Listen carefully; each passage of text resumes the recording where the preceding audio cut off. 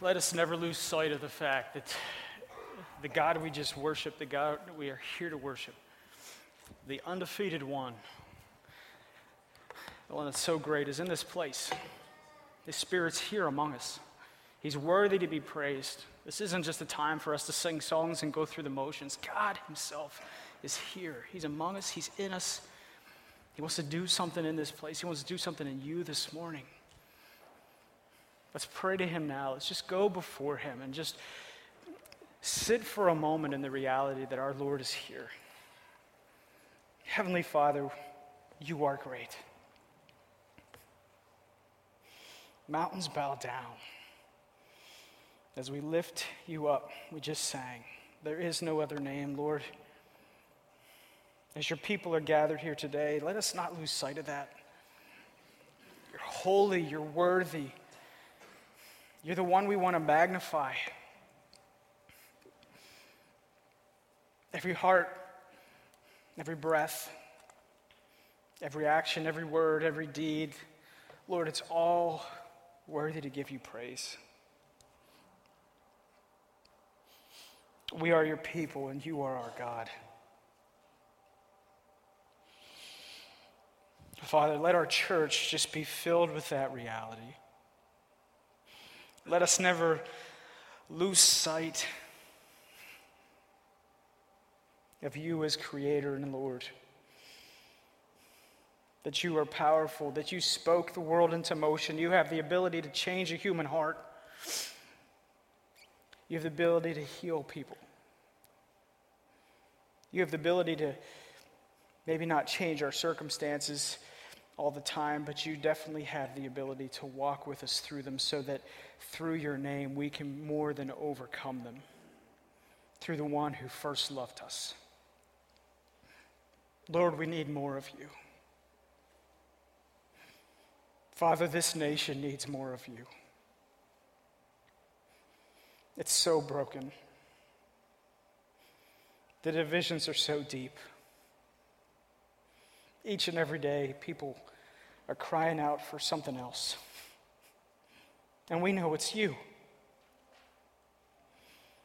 You're the only answer. Lord, let you be Lord of our hearts. Guide us as we surrender to you so that your church living out amongst the world would point the world to a different way. That in divisions that they would see that when our lives are surrendered to the one and only Lord, that people are unified, that nations may even crumble, but those that call upon your name will be lifted up. Father, as we go to your word this morning, I just ask that you'd quiet our hearts and minds, that we would be opened up to what you have to share through me. Lord, allow people's hearts, their heads, their whole beings to be moved by you this morning, not by the guy on stage. Lord, allow what happens here this morning change the way we live today, change the way we live tomorrow. May this Sunday influence Monday. That you would be glorified in everything we do, in every family, in every relationship. That all things would be reconciled to you because of your work in our hearts and lives. It's a tall order that one service, one message could do so much, Lord, but it's not about me. It's not about the people in this place. It's about you. And you can do more than we could ever imagine if we would just have faith. So, Lord, we give this time to you and ask it to glorify your holy name. In Jesus' name, amen. So if this is your first time here, you're jumping in on week 3 of a series called The Making of a Disciple. And if you're asking yourself right now, is this guy always a mess? The answer is yes, he is. And God is just at work in this place, and I hope he's at work in your heart this morning because he's here and he's ready to do something. And I don't want to get in the way of that this morning. We're asking the question, what does it mean to be a disciple? Because that's what it's really all about.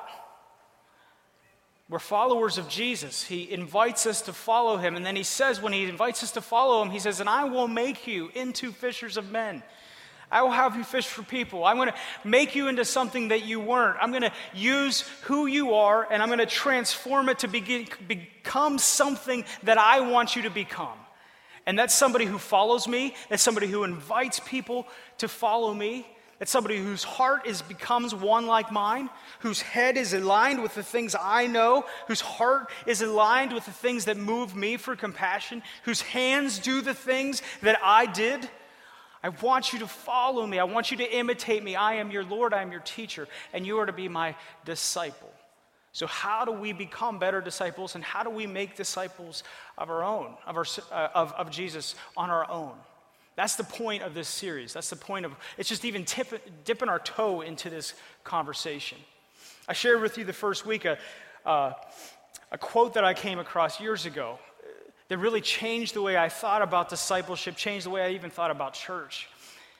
It said this: if you make disciples, you always get a church. But if you make a church, you rarely get disciples. The end game of making disciples is the church. It's the ecclesia. It's the called out people, called out from the world into a community with each other to live a different way that points the world to Jesus. It's not a building. We know this, right? We even sing songs about it. We teach our kids, here's the church, here's the steeple, open it up, see all the people. You know that? Yeah, we know this. Like, it's in here, but is it really in here? Do we know that? No, it's not about just doing church. Of course, listen, I want you to make sure you know this early on. Like, I love the church. I love this church. I want us to be a great church. But if we think about the church as the building, as the people, as the programs, we're going to miss it. Because the point of all of this is to make disciples. From the tallest to the most senior person in the room. To make a disciple who will make disciples. To be a disciple-making machine that points people to the world, where we all know what it is we're supposed to do, because the end game to all of that, if we focus on discipleship, is the church. But we can worry about all this other stuff. We can worry about all the church things, the budgets, making sure this is, and then have arguments about the right way to do church. And in the end, we're not going to do anything right. We're not going to really do what God's called us to do, which is to make disciples. And I shared this. What is a disciple? What is discipleship? It's the process of moving from unbelief to belief about what is true of God and the gospel in absolutely every area of life. If you're not a believer, if you're here this morning visiting, I want you to know that we think that this book tells us everything we need to know about following God. We believe it is the very word of God. And we believe as we open this word and as we read these words that God speaks to us and he challenges the places in our heart and our life that are not aligned with his will. And then his Holy Spirit inside of us calls us to repent of those things. And repent is a word that really just means change your heart, your mind, and your life. It's a turning. It's a turning from those places, those thoughts, those actions that you have to believe that what is true about God and the gospel truly penetrates all of your life. And discipleship is a lifetime, ongoing process of engaging God, engaging the work of the Holy Spirit so that your heart and life become more aligned with him, and your life, what's seen on the outside, looks more like Jesus. We'll never end this. I've shared before, I have some mentors. I have one mentor that's up in his upper 70s, which is really young. I'm getting brownie points this morning. It's really young. And when I meet with him and he shares that, he's still in this process, it's humbling to me. Because I think, wow, I can't even imagine being where you're at and still thinking that the Lord's not finished with me. It's an ongoing process. And so we here this morning are pursuing this process. This morning I want to point us to this scripture, Acts 2, 42 to 47. If you have scripture with you this morning, I want to read that together this morning. Acts 2, 42 to 47. If you don't, I'm going to read it out loud, and a little bit later we'll have the words up on the screen. Acts 2:42 says this, "And they," that's the followers of Jesus, "devoted themselves to the apostles' teaching and the fellowship, to the breaking of bread and the prayers. And awe came upon every soul, and many wonders and signs were being done through the apostles. And all who believed were together and had all things in common. And they were selling their possessions and belongings and distributing the proceeds to all as any had need.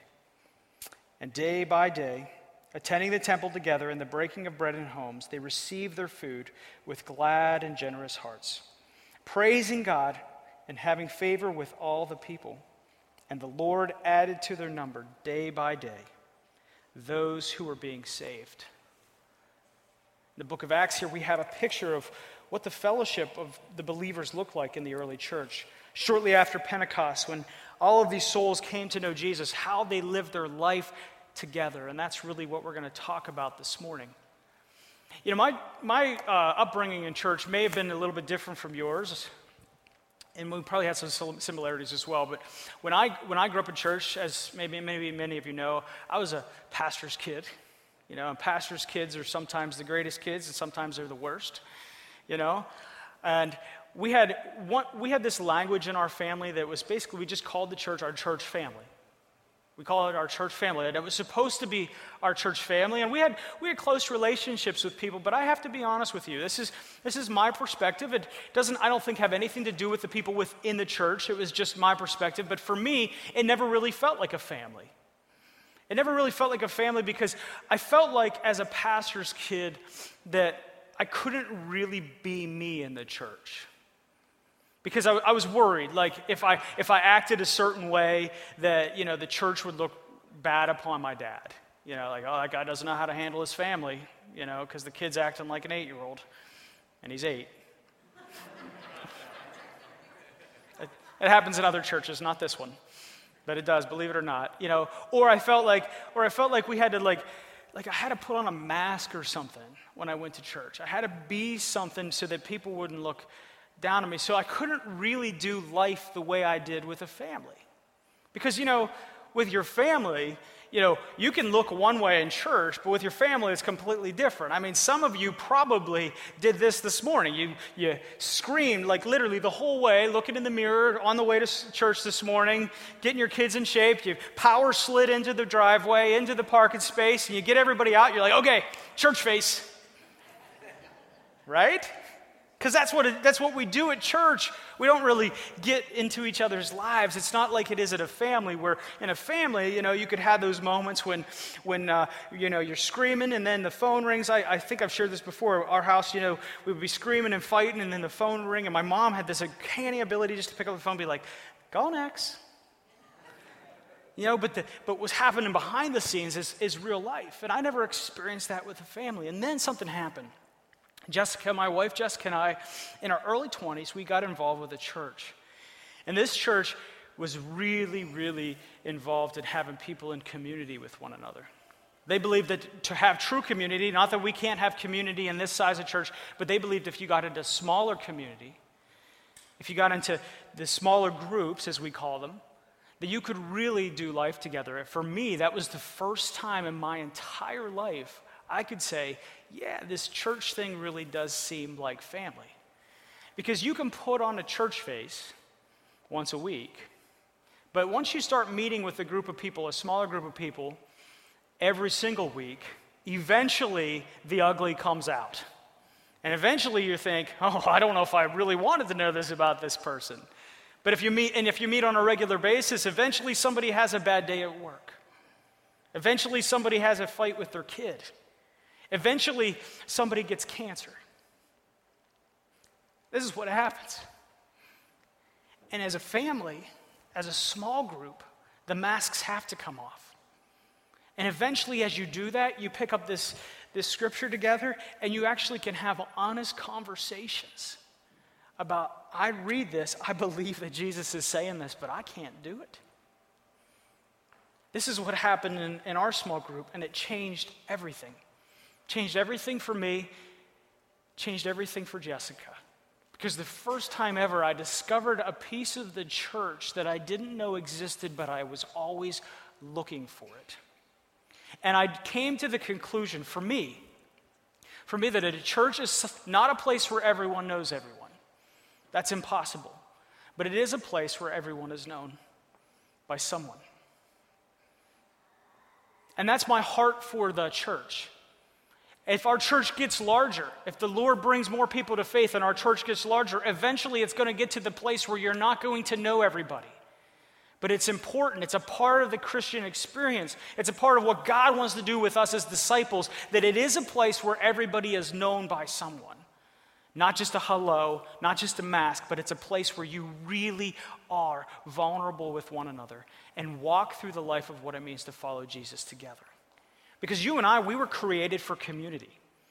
And when we received Christ as Lord, the Holy Spirit came into us, and the Holy Spirit is part of God's, and God is triune. God himself is in community with himself. We were created to be in community with him, and he created us to be in community with him and with each other.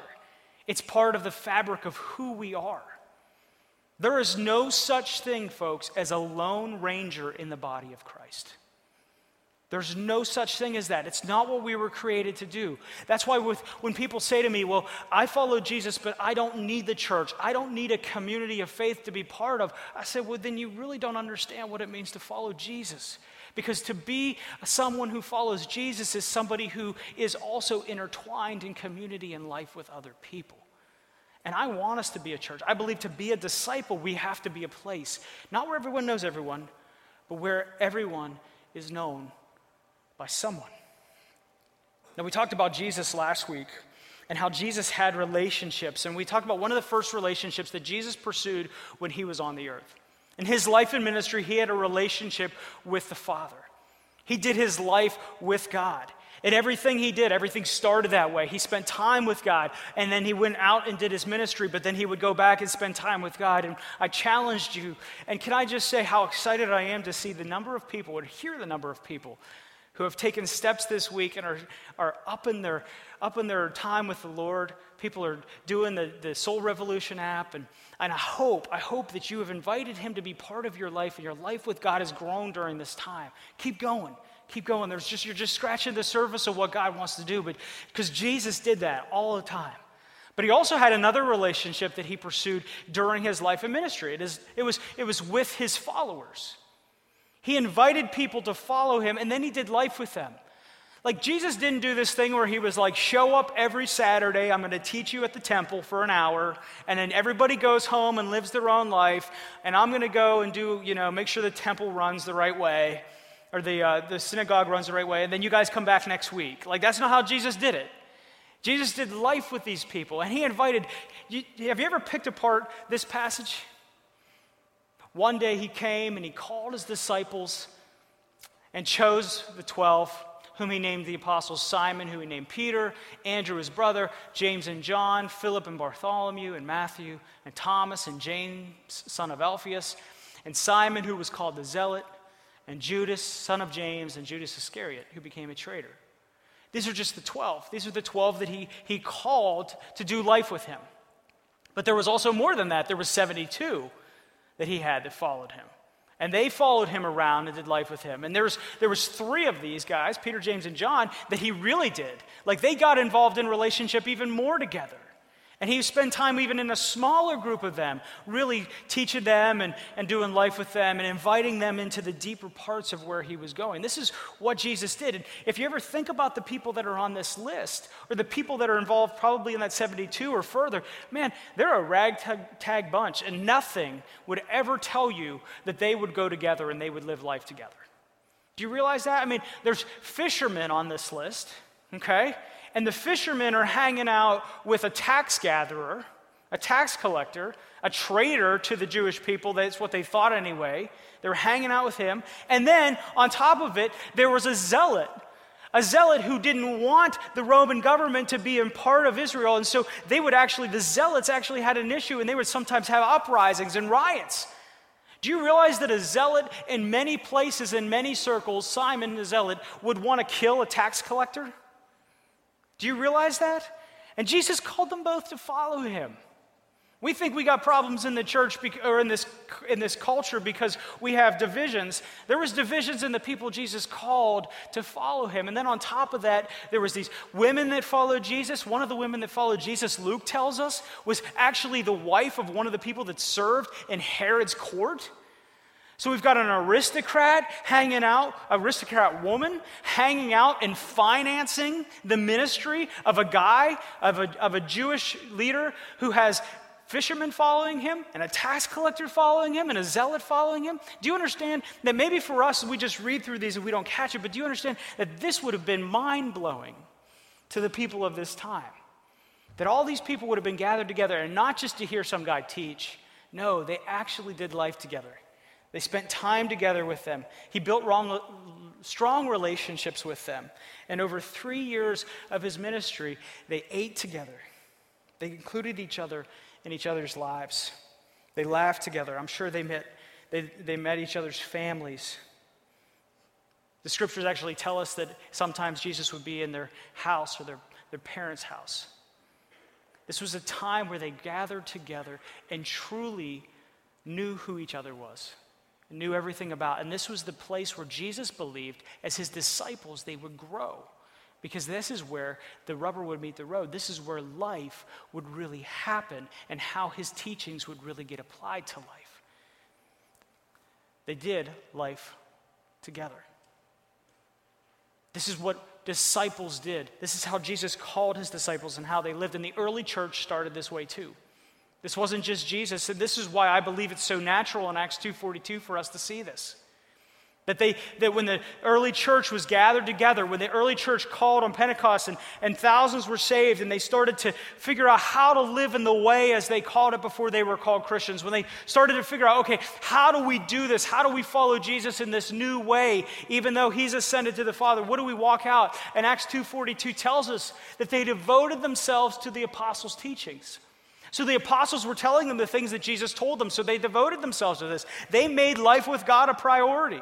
Just like we talked about last week, they devoted themselves to this. This word devoted literally means, in all of these things, the three things we're going to talk about, this devoted means a steadfast single-mindedness to these things. This is what they put all of their time, all of their effort, and devoted all of their life together around. They devoted themselves to the apostles' teaching and the fellowship.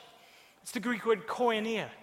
It really means that it's distinctive to the Christians. The fellowship wasn't like, let's build a room and call it the fellowship hall. You know, let's try to make a room and then it'll naturally happen. No, what the scripture's trying to tell us, and I want you to see this morning, is that when it says they devoted themselves to the fellowship, it meant that it was so distinctive the way that these believers hung out that other people around were like, that's really weird. That's really strange. This is something that this group of people does. And the breaking of bread and the prayers. Now, it's possible that the breaking of bread is the bread and the cup. It could be possibly the love feast. It could be that they just sat around tables in each other's homes and ate. Scholars argue about this stuff. I'm not a scholar, so I don't argue about it. I just say, you know what? It's probably all three. And that's cool. But let's make sure we're doing that, right? They're in each other's homes. They're doing life together. Have you ever noticed that something's different when you go to the church for a meal? Not that they're wrong, but you have a carry-in meal at the church, and the conversations you have there versus if you had a few people from church over to your house around your table. Have you ever noticed how the dynamic is different? It's interesting. People get real as they devote themselves to that. And it tells us awe came on every soul. That doesn't mean it's just the Christians. That means everybody in the community, awe came upon them. And many wondrous signs were being done through the apostles. And all who believed were together and had all things in common. And they were selling their possessions and belongings and distributing the proceeds to all as any had need. Their life together even said that we're going to care for one another. This does not mean socialism. This does not mean communism. Do you understand that that's completely different from government intervention versus the intervention of the Holy Spirit on working in people's hearts, where people's hearts are pulled toward one another, and when they see a brother or sister in need, they're moved by the Spirit of God to meet it. That's what was part of their life together. No person had need. They had all things in common. And folks, I believe some of that all things was even the messy stuff.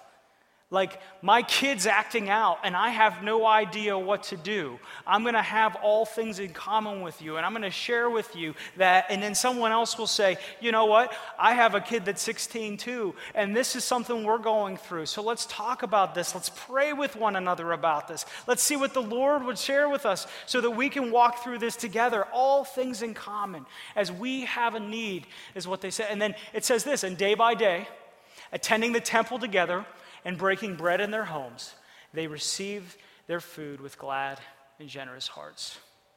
The passage says day by day, all day, every day, they had this flow in their lives. They attended the temple together.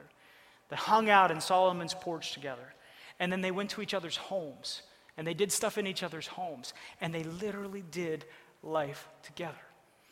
I believe if we're going to be disciples, we have to pursue this life together. I do. I think Jesus did it with his disciples. I think the early church did it. And unfortunately, as we move into 2018, the church sometimes doesn't do it. The church sometimes just says we're going to go to church and then we're going to do a life separate from church. And you know how I know this is sometimes a struggle? Is because like even me as pastor, like I have to chuckle. Don't get upset when I say this, but I have to laugh when I see people in public sometimes and they're like, oh, hello, pastor. My worlds have collided. I don't know what to do. You know? Because we just compartmentalize everything. But do you know, as Christians, as a family in God, like we're meant to do life together. And we try to program church and we try to have all of these things where really the early church says it all flowed together. It was just part of how they lived. Like, we were Christians, it's a new family, we're going to do things together. And the problem is that this doesn't come naturally to us. You know what comes naturally? Compartmentalization comes naturally. Well, I have these people, this is my family, and then I have my work friends, and then I have my church friends, then I have the friends that I don't want anybody at church to know that I hang out with, right? This is how we do things. It doesn't come naturally. So as disciples, as followers of Jesus who are trying to align our lives with Jesus, we actually have to develop inward rhythms, a rhythm of life that actually changes our hearts to pursue life together. We have to be intentional about it. And the reason is because relationships with one another, relationships with God, were fractured from the beginning. Read Genesis 3 and the story of the fall. As soon as sin entered the world, so did finger pointing and breaking of relationships.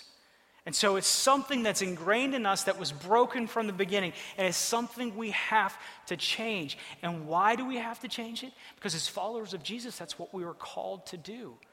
Folks, Jesus couldn't have been any clearer. Look what he said before he went to heaven with his Father. He said, "The new commandment I give to you, that you love one another, just as I have loved you. You also are to love one another." And then here's the big thing. By this, all people will know that you're my disciples. By this thing. This is the one thing that people will know, that you follow me, that you are my disciple. How? If you have love for one another. If you do life together. If the way that you hang out is so distinctive that people think, wow, what is up with these people? We spent a whole series talking about this. This is the definition of what it means to be a disciple. We have to do life together. And we do life together through the one another's. I put them in our notes because I'm going to fly through them, but I wanted you to have them, and I knew some of you would be writing furiously as you're trying to keep up this morning. But look at all these. The purpose of this is just to show you how many times the New Testament talks about this. Look at all these scriptures. Romans 12:10, love one another with mutual affection. Outdo one another in showing honor. These are letters to churches. Then we have more. Have equal concern for each other. Confess your sins to one another. Pray for one another. Serve one another in love. Carry each other's burdens. Be patient, bearing one another in love. Be compassionate to one another. It goes on. Forgive each other. Speak to one another with psalms, hymns, and spiritual songs. Bear with each other. Forgive each other whatever grievances you have against one another. Teach one another. Admonish one another. Make your love increase and overflow for each other. Love each other. Encourage each other. Encourage each other. Build each other up. Love one another. Love one another. And here's the thing. You can't program this one anotherness. You can't program life together. The New Testament, the entire New Testament is very clear. Our lives as disciples are to be a pursuit of life together where we one another. You could tweet that. It is. I can't make it up. It's in there. And you know what? It's really hard to do this for an hour every Sunday. It's really hard to do this by going, hey, how you doing? How was your week? It was good. How about you? Yeah, it was good. All right, let's go in and listen to this funny guy talk. All right, see you next week. It's hard to one another that way, isn't it? It's really hard to do life together that way, isn't it? And so we try to do other things. We try to schedule other programs and other things that actually don't actually become a life together. They actually become another step or another thing on the calendar that we compartmentalize with everything else. And Jesus says, no. Jesus says, if that was the way I would have done it, I would have modeled that. But I didn't model that. I called a group of people around me and we walked through life together and we walked through what it means to be a follower of Jesus together. So how does our church become a place where we do this? How does a church become a place where we shift from a place where we go on Sunday to a place where we do life together? Because, you know, it's clear we are a family. At least we're supposed to be. I mean, all through Scripture, even the Old Testament, God refers to his relationship with his people in paternal language. In the New Testament, Jesus tells us we're supposed to pray to him as Father. Paul tells us that we're co-heirs with Christ, that he's really our brother, which blows my mind. And we are brothers and sisters. We're a family.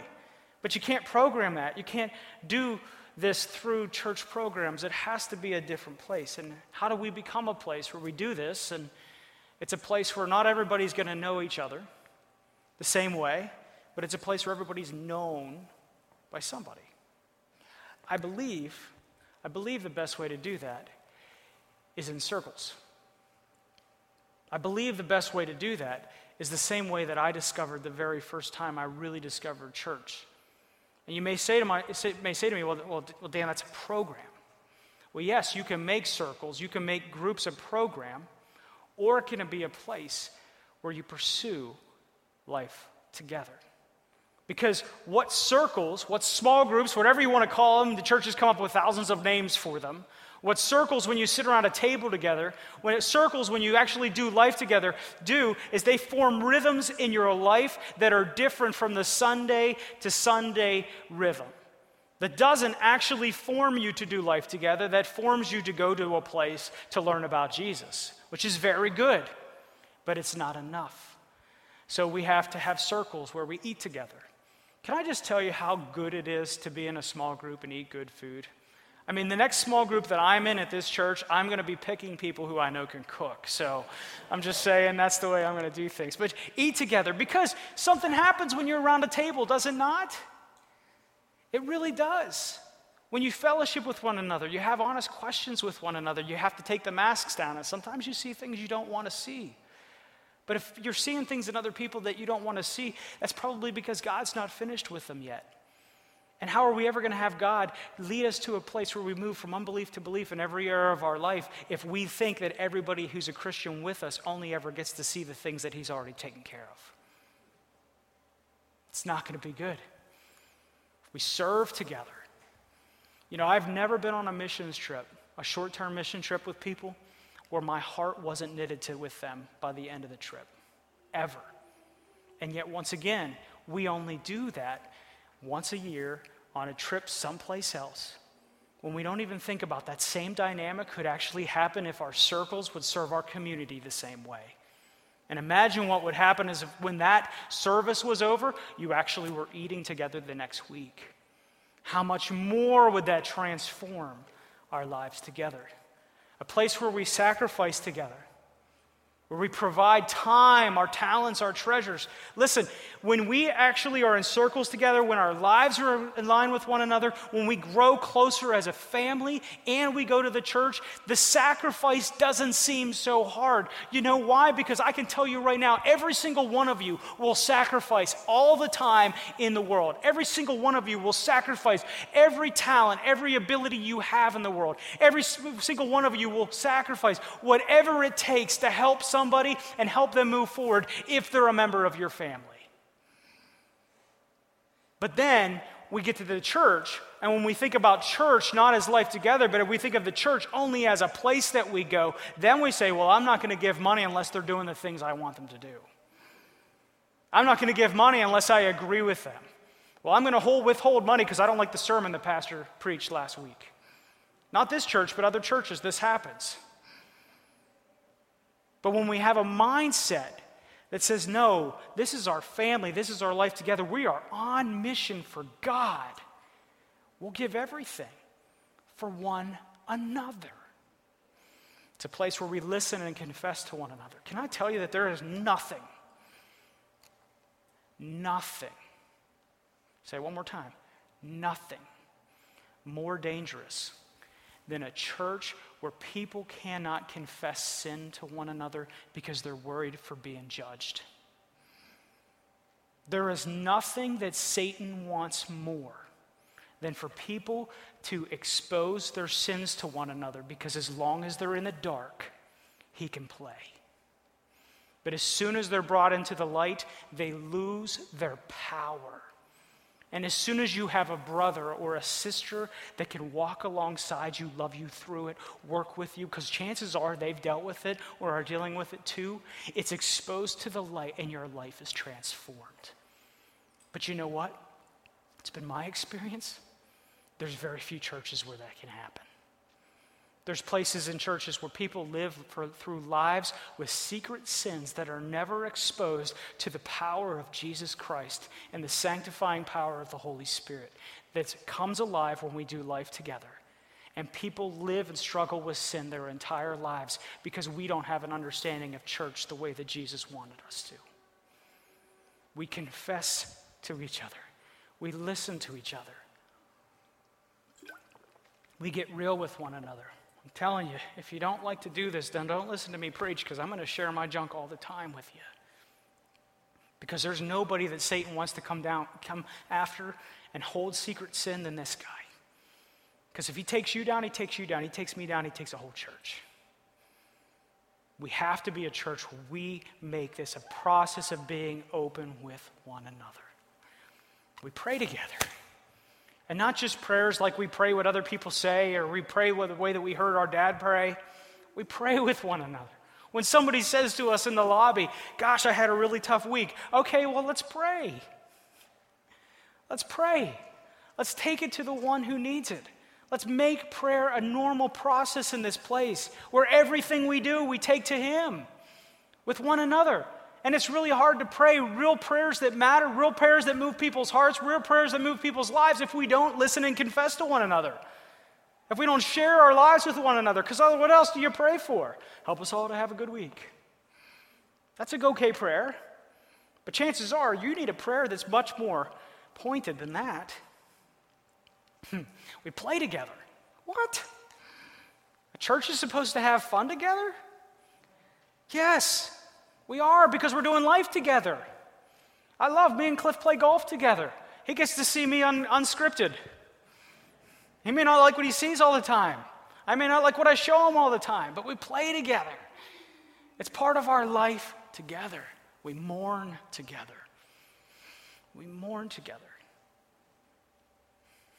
I don't have to tell you more about that. We do life together. We follow Jesus around here. And this book tells us what he did, how his life worked, and how he formed rhythms with his people. And then when he went to his Father in heaven, he said, go and make disciples, and they established the same rhythms. And as soon as the church began, they did this. And yes, they did life with God, and they pursued him and everything they did, but they pursued life together. And it was in circles, not rows. This thing's not working for me. I think the battery just died. There we go. And I believe circles are better than rows. Doesn't mean I think rows aren't important. Otherwise, why would I be up here? Okay? Doesn't mean I don't think you can't learn stuff about God. It doesn't mean that you can't grow in your relationship with God. But I personally believe if we're going to be disciples, we need to know that when you get in circles with one another, when you get in groups with one another, when we get smaller, we also go deeper. And it's in that time, in that place where we are together, gathering in the church week by week, but we are also breaking bread together in one another's homes, where we can truly live out these one another's, where we can truly do life together, where we can truly get real together, where we can truly pursue that list together. And I believe, I've personally seen it. I've seen the fruit of it, that people grow spiritually greater and faster when they pursue a spiritual life in this context, in circles, and in this context. But I've just seen it in my own life. I've just seen in my own experience, and I see in the Word where part of being a disciple is being part of a circle. Because they're better than rows. Because we have to take the mask off. Because we have to do life together. And this is what happens in circles. In circles, we move from one voice to many voices. I can't even stand to hear myself talk. And God's called me to do this. And it's okay. Like, I spend time and I pray and I see God and I see fruit from it, and I'm so thankful. But can I share with you that one of my greatest struggles as a pastor, one of the things I want to hide from as a pastor, is how much importance people put on me and my voice. Because it's about Him. And folks, if your only means of spiritual growth is listening to me, you're missing out. You're missing out on what God wants to do.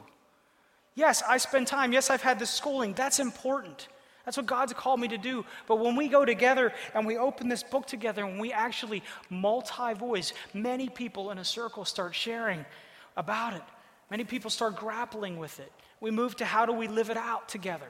How do we hold each other accountable to it? Something different happens that can never happen here. Because also with one voice comes spiritual passivity. Spiritual passivity. You don't understand what I mean by that? It means all you do is receive. And it's important that people are fed. I hear it all the time. Well, this church didn't feed me. Well, Lord, I hope you are being fed. I spend hours each week to make sure you are. But at the same time, we need to feed ourselves. And we need to be able to move to a place where we're not spiritually passive, we're spiritually active. And where we are pushing each other to grow together. And that happens in a place where you're in accountability with one another, in a circle, not a row. These are things that have to happen. It's not one without the other. It's together, one and then the other. Jesus pursued life with God. He did, in all He did. But Jesus also pursued with His disciples life together. Because I believe that disciples pursue life together. And if we're going to be a church of disciples who make disciples, who follow Jesus, who imitate Him, we have to be a church that includes in our lives life together. Can I share with you that my dream, my call, my passion is that 80% of a church is involved in circles? And you know what other pastors will tell me? You're crazy. That'll never happen. But that's my dream and that's my passion. Because I believe that disciples pursue this life together, and I promise you, if you do it, your life will change. Because Jesus operates, His Holy Spirit operates in circles as well as rows, and both are important to your spiritual growth. And I believe circles are better than rows because I believe there is the context where we can do life-on-life discipleship, and we can live out the one another's we are called to live. Disciples pursue life together. Are you ready to live this? Let's pray. Heavenly Father, I thank You for Your church. I thank You for Your word. I thank You that You sent Your Son not only to die on a cross so that we may be forgiven for our sins and have eternal life with You, and that's no small thing. That's the thing. But his life on earth also showed us how to live.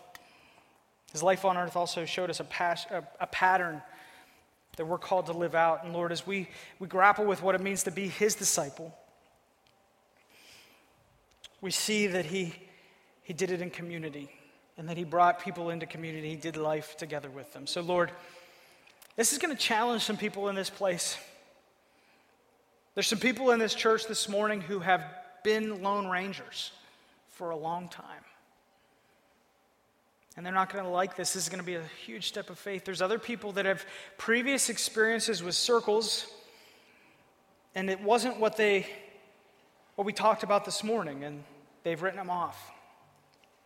There's other people that maybe don't want to have their ugliness shown out to other people. They want to be a place where nobody knows who they are. They don't want to be known because they've never felt safe to be in a church or in a circle to share what they're struggling with, share their confession, confess their sins to one another, Lord. For all those struggles, for those, Lord, there's people that are going to know that this is going to require time from an already busy schedule. For all those things, Lord, I know that all those challenges means that it's something where you want to move us and change us so that we can start to live into what it means to be disciples. So Lord, open up their hearts and allow us to be a church that pursues circles as well as rows. In Jesus' name I pray. Amen.